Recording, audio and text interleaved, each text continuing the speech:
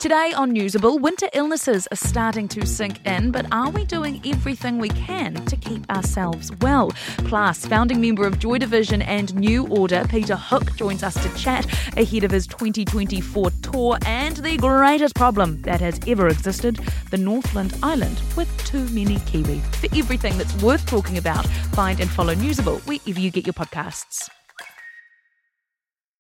This podcast contains explicit language. I had nothing to do with it, and that's just the honest truth. He was the sort of guy, he would never walk away from a fight. He would fight you to the death, you know. John had been hit a very violent, sudden blow to the head that completely incapacitated him. I just couldn't believe it. Couldn't believe that that's what had happened. He said, one day I'm going to be killed off. John was as quick as they come. I'm Martin Van Benen. You are listening to the second episode of Heavy Metal, the podcast I worked on with investigative journalist Blair Ensor about the unsolved murder of scrap metal dealer John Thomas Reynolds 22 years ago. Reynolds was beaten brutally around the head with a heavy object and found lying face down in a pool of blood in his Christchurch factory unit on the 28th of April 1996. In the first episode, we looked at Reynolds' movements on the day he died and the customers who came in to sell their scrap. Some of them would become suspects, but police didn't know if they were the only people who had come calling. And maybe selling scrap wasn't the business the killer had in mind. Reynolds' background provided a wealth of theories, and we'll get to those later.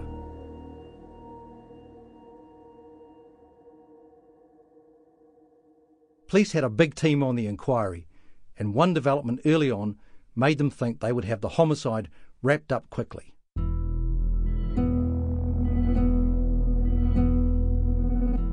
As mentioned, Reynolds' white Mazda Bongo truck was parked outside the premises with the keys in the ignition. However, around 1:15 it disappeared, and this put two likely lads in the frame.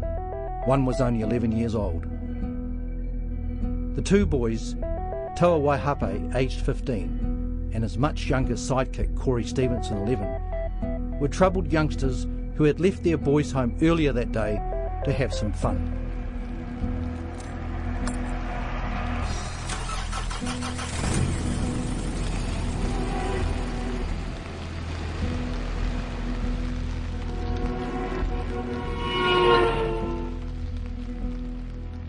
They weren't hard to track down.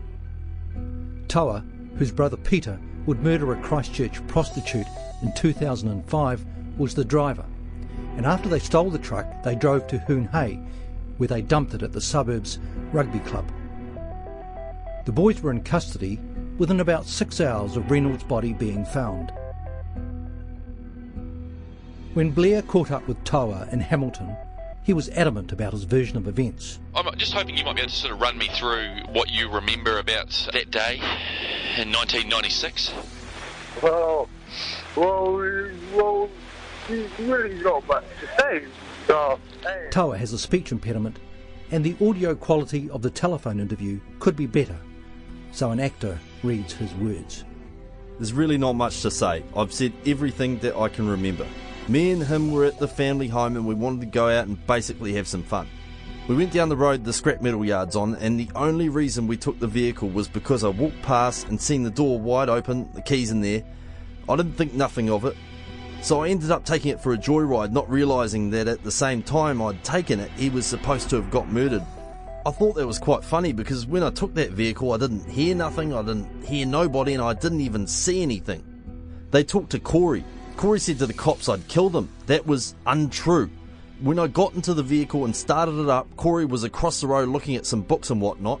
I said to the cops I had nothing to do with it and they could go hard. Fingerprint me, take my DNA and whatnot, because I didn't even know there was anyone that got murdered. I swear on my mother and father's grave, I know for a fact that I didn't do it, and I believe that to this day. I know what I've done. I'm not a cold-hearted murderer. We wrote to Corey Stevenson, who's serving time at Christchurch Men's Prison on unrelated offences, to see if he was interested in talking about the case. He did not respond. In the end, the boys' story that they had nothing to do with the murder was supported by the forensics.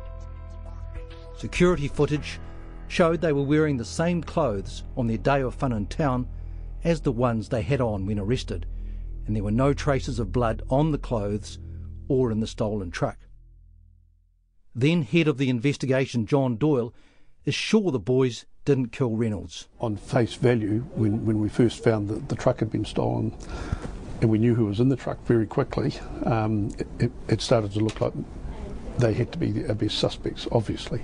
But because they were found so soon, we were able to eliminate them from clothing. There was no blood. We were actually able to track their movements quite easily, as it turned out. So there were sightings of them all over the place, because someone recognised them, so in this truck, and thought, boy, why are they in that truck, and rang in, and so lots of stuff was going on. So, but no, they all had to be carefully interviewed. We had to be very careful. And at the end of the day, we were absolutely satisfied they weren't the offenders. With Toa Waihape and Corey Stevenson out of the picture, the investigation was suddenly starting to look more complex. The killer left few clues, and no one came forward to say they had seen any part of the attack. Investigators could not ignore Reynolds' past, which threw up some intriguing possibilities. As the days went by, a much fuller picture of Reynolds' life emerged, as John Doyle explains. Well, obviously I never met John, but I met his family, I met his brother, I met his daughter. He's an enigma. His home is immaculate, but John worked in a difficult, rough, tough business. He's the opposite of what you'd expect from where he lived. I'd say he was I didn't know him, but clearly he was in the scrap metal trade. He was a man that could sort of look after himself, and probably had that's what he did. Yeah. Funnily enough, he was well liked around that group that used to go there. Like there was quite a feeling from a group of people in what we would call on the fringe, who were really really appreciative of John. They knew that we were trying hard to find the murderer, and that was coming back to us. Such a scary story. This podcast was a perfect way to go through the evidence and be completely baffled and terrified.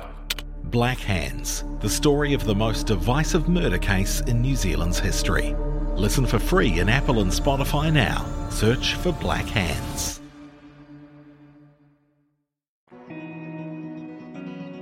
John Reynolds was born in Bolton near Manchester in the UK and had two siblings besides Michael. His parents, Tom and Mona, emigrated to Australia in 1960, settling in Melbourne, but found it too hot, and then moved to New Zealand, leaving John and his sister Frances, who were in their late teens, behind in Australia. In Britain, where his dad was a station master for the railways, Reynolds was a sociable teenager who was close to his mates and often, it appears, in a bit of trouble. His mother dreaded knocks on the door because it was often the police with her rowdy son in hand. Reynolds was close to his sister Frances, who was now 75 and living in Kumara on the west coast. He was a bit of a ratbag as a kid. Even as an adult, he was. He was always out doing. He wasn't the kind of, even as a child, just sit around. He always had mates, and he was out, climbing trees or, just doing the naughty things that naughty boys do. But yeah, he was no worse than any other kids around the neighbourhood. School was not for Reynolds, and once the family had moved to Australia, he went straight to work. He had a succession of hard, heavy, well-paid jobs, and he took his brother Michael on a 2-year trek around Australia, working in places like gold mines and on oil rigs and the Sydney Harbour Bridge. In 1965, when he was about 24, he followed the family to Christchurch to work as a gardener for a hospital and later as a storeman for the railways, dabbling in scrap metal on the side.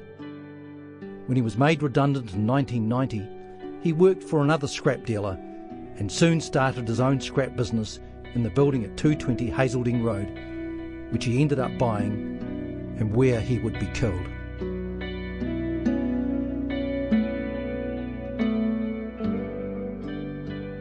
Dixon McIver, who has been in the scrap metal industry for 45 years, gave Reynolds his start in the industry. John was one of those, like a squirrel, who used to rat the rubbish bins at work and floor sweepings, and anything he could scratch he would grab, and he would bring it down and sell it to us. And you didn't ask too many questions because it was always very small amounts, and he would say this stuff just fell on the floor, or some guy at work gave it to me, or whatever. Somehow or other we had the opportunity to take over that yard at Hazelding Road, and how I appointed John to be in there I have no idea, but he must have expressed an interest in doing it. He came to me with this proposal that he and his brother wanted to buy the building and he would run the scrapyard out of there. And I thought, that's great, that gets me off the hook, I'm out of this thing. And I don't have to pay the lease or anything anymore, and it was a good way of me walking away from something that hadn't turned out to be that flash. Reynolds was the new boy on the block, but people soon realised he had to be taken seriously. It was certainly a change from his railways job, and he settled in for the long haul. He could always look back on plenty of colourful experiences, as his brother Michael attests. He was shot, yeah, he was, they were just fooling around. That was an accident, that was in Australia too, shot through the stomach. I wasn't there, I just know that got shot, the bullet went in and they had to operate from the back to get it out because it's sort of gone 3/4 of the way through or something. But I don't know too much about that. I was quite young at that stage. The other incident was in Australia. John had a house, and my sister and her husband and kids lived in the house. And the husband was he was a layabout, he was hopeless. And brother kicked him out one day, and he came back that night and set the house on fire. And then this guy, Stanley was his name, he panicked a wee bit. He went up the street and rang the fire brigade. So they come and got it out before it did too much damage. It just burned one wall down. This is one of the things that I mentioned to the police at the time, because he could have well come back, or he could have had more kids than one of his, because he went to prison for that, obviously. So I think they looked at all these things. I don't know how closely. But subsequently I found out that guy, Stanley, died quite young. There was one incident in Christchurch in 1974 that even in Reynolds' trouble-prone past stands out. It could have landed him in jail for a long time. It occurred at the Addington Railway Workshops, where Reynolds worked before going into the scrap metal business. He and a Samoan workmate called Tagolis Tuia were playing cards with another worker in the canteen during smoko, when Reynolds accused Tuia of cheating. They went out to the yard to settle it man to man, and in the fight, Tuia grabbed a rock and hit Reynolds in the mouth, cutting his lip and breaking his front teeth. Reynolds then kicked Tuia on the ground a number of times, breaking one of his ribs. But that wasn't the worst of it.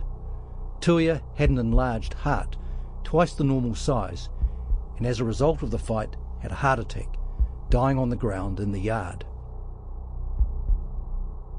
Reynolds was initially charged with assault causing grievous bodily harm, but the charge was reduced to common assault, for which he was fined $750 and given 6 months to pay. Reynolds' daughter Lara remembers her father coming home after the death in the railway yards. I remember being with my mum in the bedroom, and my dad coming in the doorway, and I looked up at him, and he was slightly, from what I can remember, maybe slightly slumped, and I looked up, his front teeth had gone, and they'd been bashed out. Yeah, and he looked slightly scratched and bruised. Very similar to how I saw him when he was lying in his casket. Yeah, except he had a broken nose in the casket. I mean, I'm not proud of that sort of happened, and it's been, I mean, I think my dad learnt a lot from that. That is not something that my father was in any way, shape or form proud of. He was not happy about it. He was very hurt by it. The last thing that my dad ever wanted to do was to take someone else's life. The Samoan guy just picked the wrong dude to call out, because my dad was very capable of looking after himself, and he was scared of nothing and no one. Very interesting. Sad that so many can be influenced by one little bastard. The Commune. Free love, group therapy, and a guru called Bert. What could possibly go wrong? Listen for free in Apple and Spotify now. Search for The Commune. The series is beautifully crafted and a compelling listen. A man disappears with no crime scene, no weapon, and no body.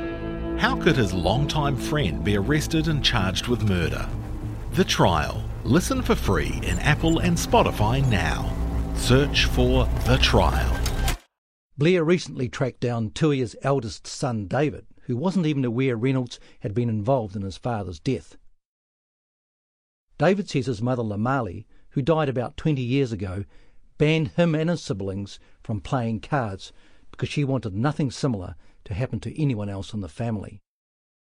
She was a strong woman and would not have tolerated any talk of revenge because it was contrary to her Christian beliefs. David told Blair his father was a very violent man, and things had happened in the family that nowadays would land someone in jail. He was sure no one connected to the family was involved in Reynolds' death.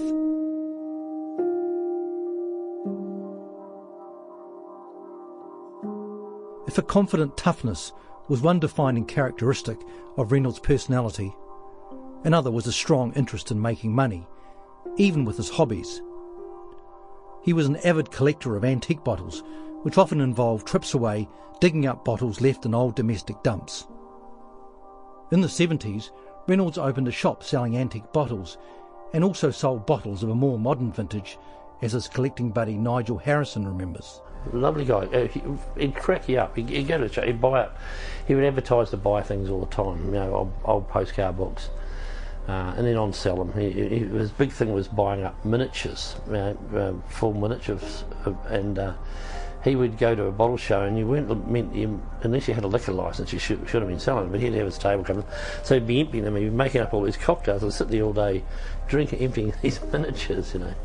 But he had a great sense of humour, and he was a very, very, great guy to have around.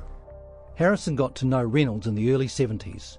I probably knew John as well or better than anyone outside of his family did, because of the amount of time we spent out digging holes together and chatting. I guess you were looking for all these bottles and whatever else. I mean, was that his number one passion outside of scrap metal? Absolutely. But for John, it was always a buck in it too, you know. During one of their trips, Reynolds told Harrison an odd story which has always haunted him.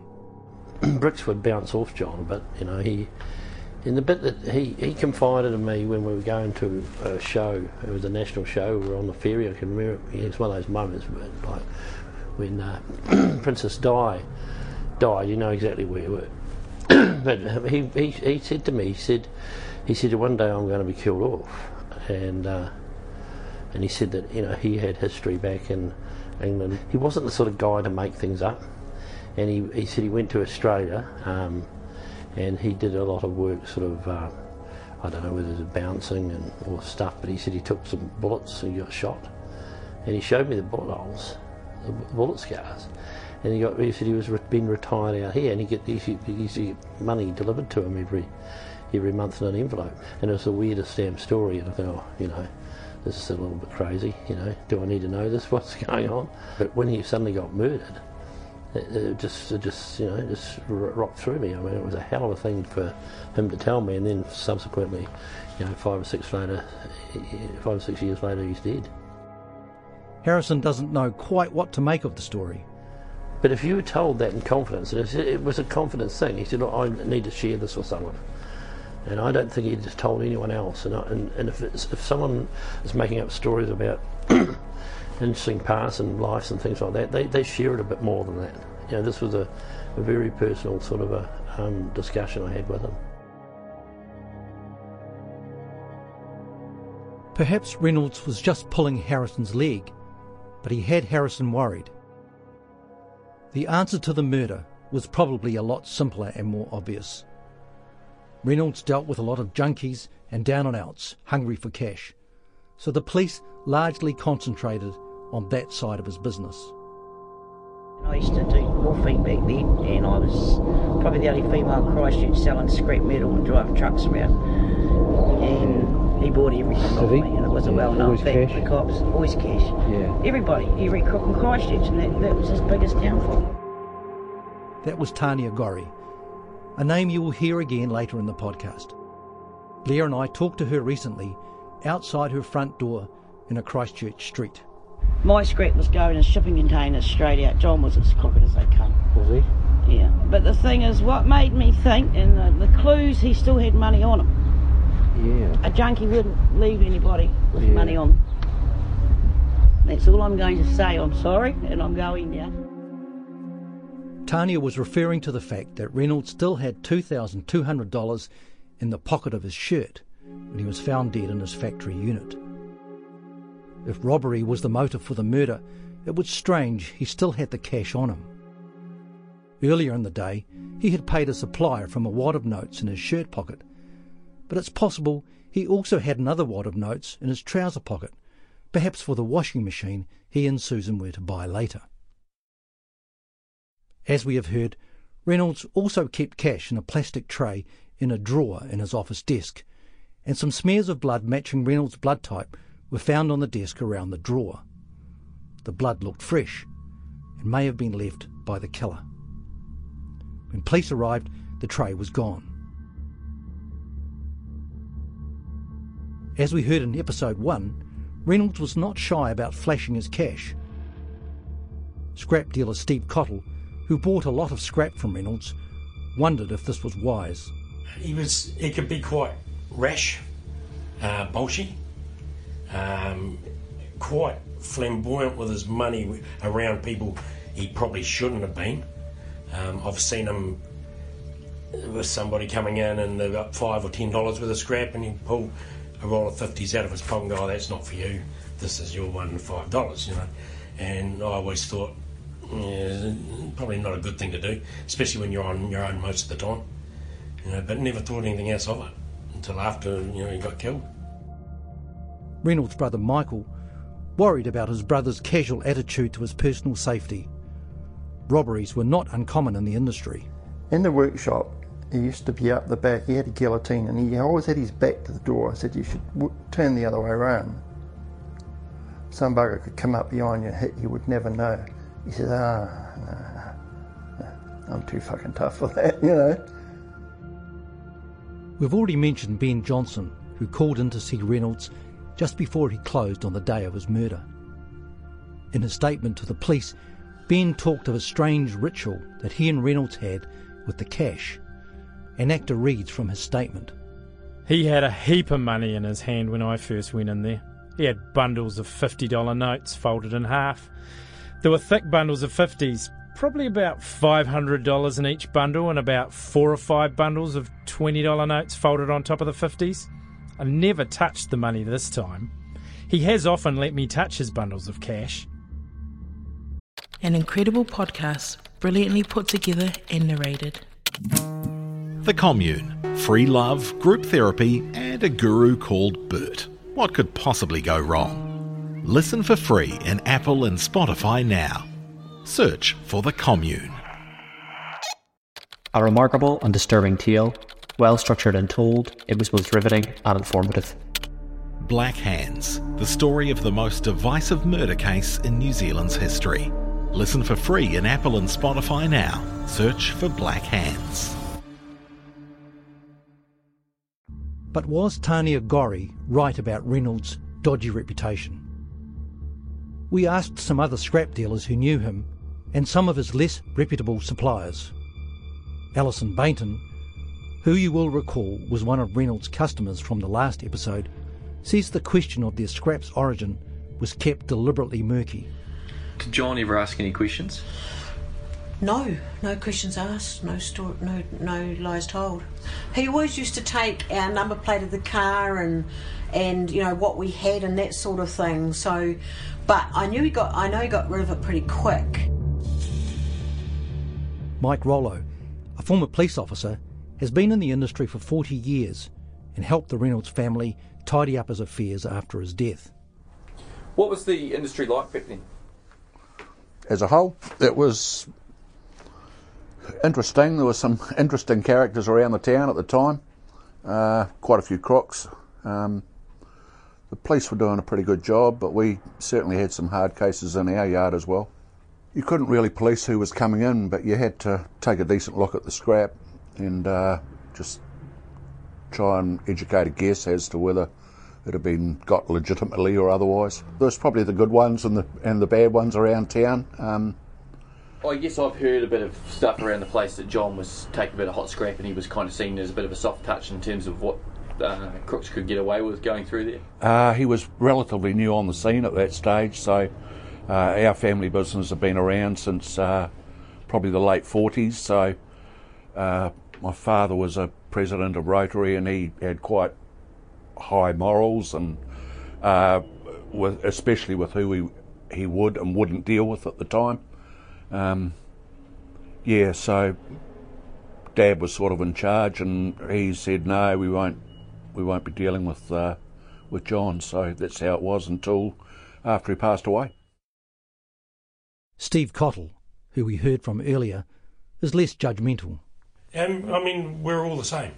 You know, everybody dealt with, I suppose you call them dodgy people, but never really thought about it twice. You know, there was the thing in the scrap metal then was, if you don't buy it, someone else will. So, you know, you never really turned anyone away. So there was no real checks and balances in place around who you took? Not really, no. It was sort of left up to you, you know, as the buyer, and you were more or less expected to go and get your quota a day, and pretty much where that came from was up to you. If you didn't feel safe or you thought it was dodgy, you refused it. But there wasn't a lot refused. Can you sort of describe some of the people that would come in? All walks of life. You could get somebody coming in a Beamer with a bootload of stuff, to somebody on a push bike with a jockey's training, horse training thing on the back. So it can be anybody. And you don't know where they're getting it from. We're not police. We can ask the question, but we can only take their answer as it being right. When you say there are unsavoury types, though? There are, yeah. You get them coming in and they're high on drugs. And we have kicked people out of the yard for being high, and they get quite nasty, or they don't think they're getting enough money for the stuff they're bringing in, and they can get quite stroppy about it. The vital question for investigators was whether Reynolds knew the killer. His brother Michael believes Reynolds would not have allowed a stranger to enter the building and turn his back on someone he thought of as a possible threat. So what's happened is he's closed the big door. He's shutting up shop, obviously. There's a big roller door, normal big roller door, with a small door about that size in the middle of it that you get in and out. So he's closed up the big door because his keys were in the truck. That's how the boys stole it. He's ready to go. Keys are in the truck. He's ready to go. And this guy's obviously pulled up with some scrap. So he's gone inside with him.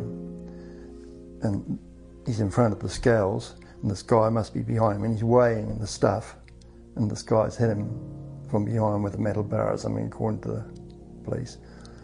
So it's somebody he's known to let him in, and also to be not looking at him, to be allowing him to stand behind him with the door shut and everything. So it's somebody, a regular customer, that's that's done it. It's certainly not a random.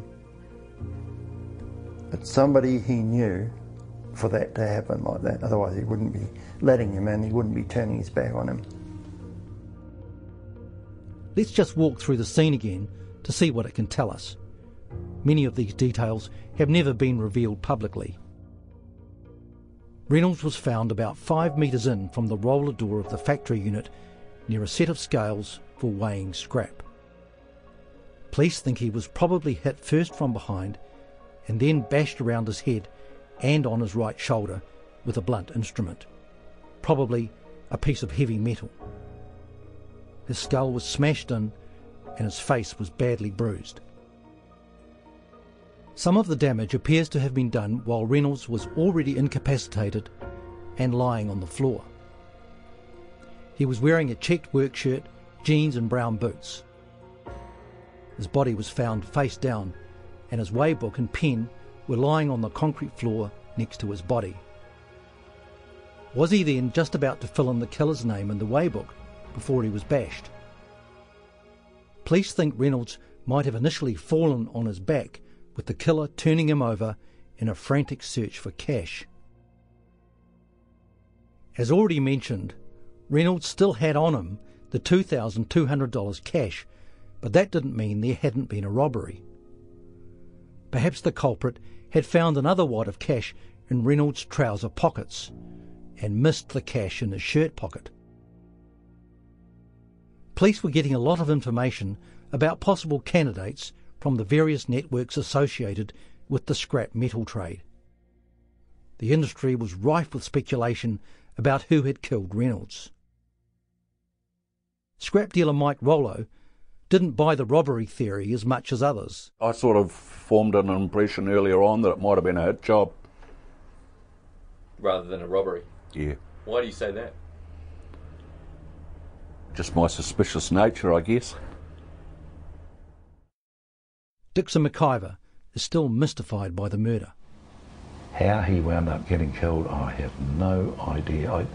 I just didn't realise that he must have had, I must have either pissed somebody off to a large degree, or, and I'm sure I wasn't saying this to you, but I am. I was interviewed by a detective, a young woman. It turned out after she'd been there about half an hour that they were actually looking at me as a suspect because someone had told them that I had killed John. Well, I think she worked out after she'd seen me for about half an hour that I'd probably have trouble swatting a fly, let alone killing somebody, but she still wanted to go through it with me. But I always remember her saying that it would come up one day that they probably already knew who had done it, but it would come up one day as a deathbed confession. And that always intrigued me, and I think the fairy tale image in me sort of thought, this is pretty cool. In the next episode of Heavy Metal, we'll look at two people who, after police had whittled down the possible culprits, became the main focus of the investigation. We have already met one. I couldn't guarantee where he was that day, and I'd like to cover for it. If you want to get in touch with the Heavy Metal team, please email heavymetal@stuff.co.nz. To subscribe and download more episodes, you can find us on iTunes, Stitcher or Spotify. Heavy Metal was researched, written and presented by Blair Ensor and me, Martin van Benen. Recording was thanks to the Broadcasting School at ARA, and editing was by Alex Liu. Our executive producer was Catherine Goldsworthy. For more on the John Reynolds story, visit stuff.co.nz/heavy-metal.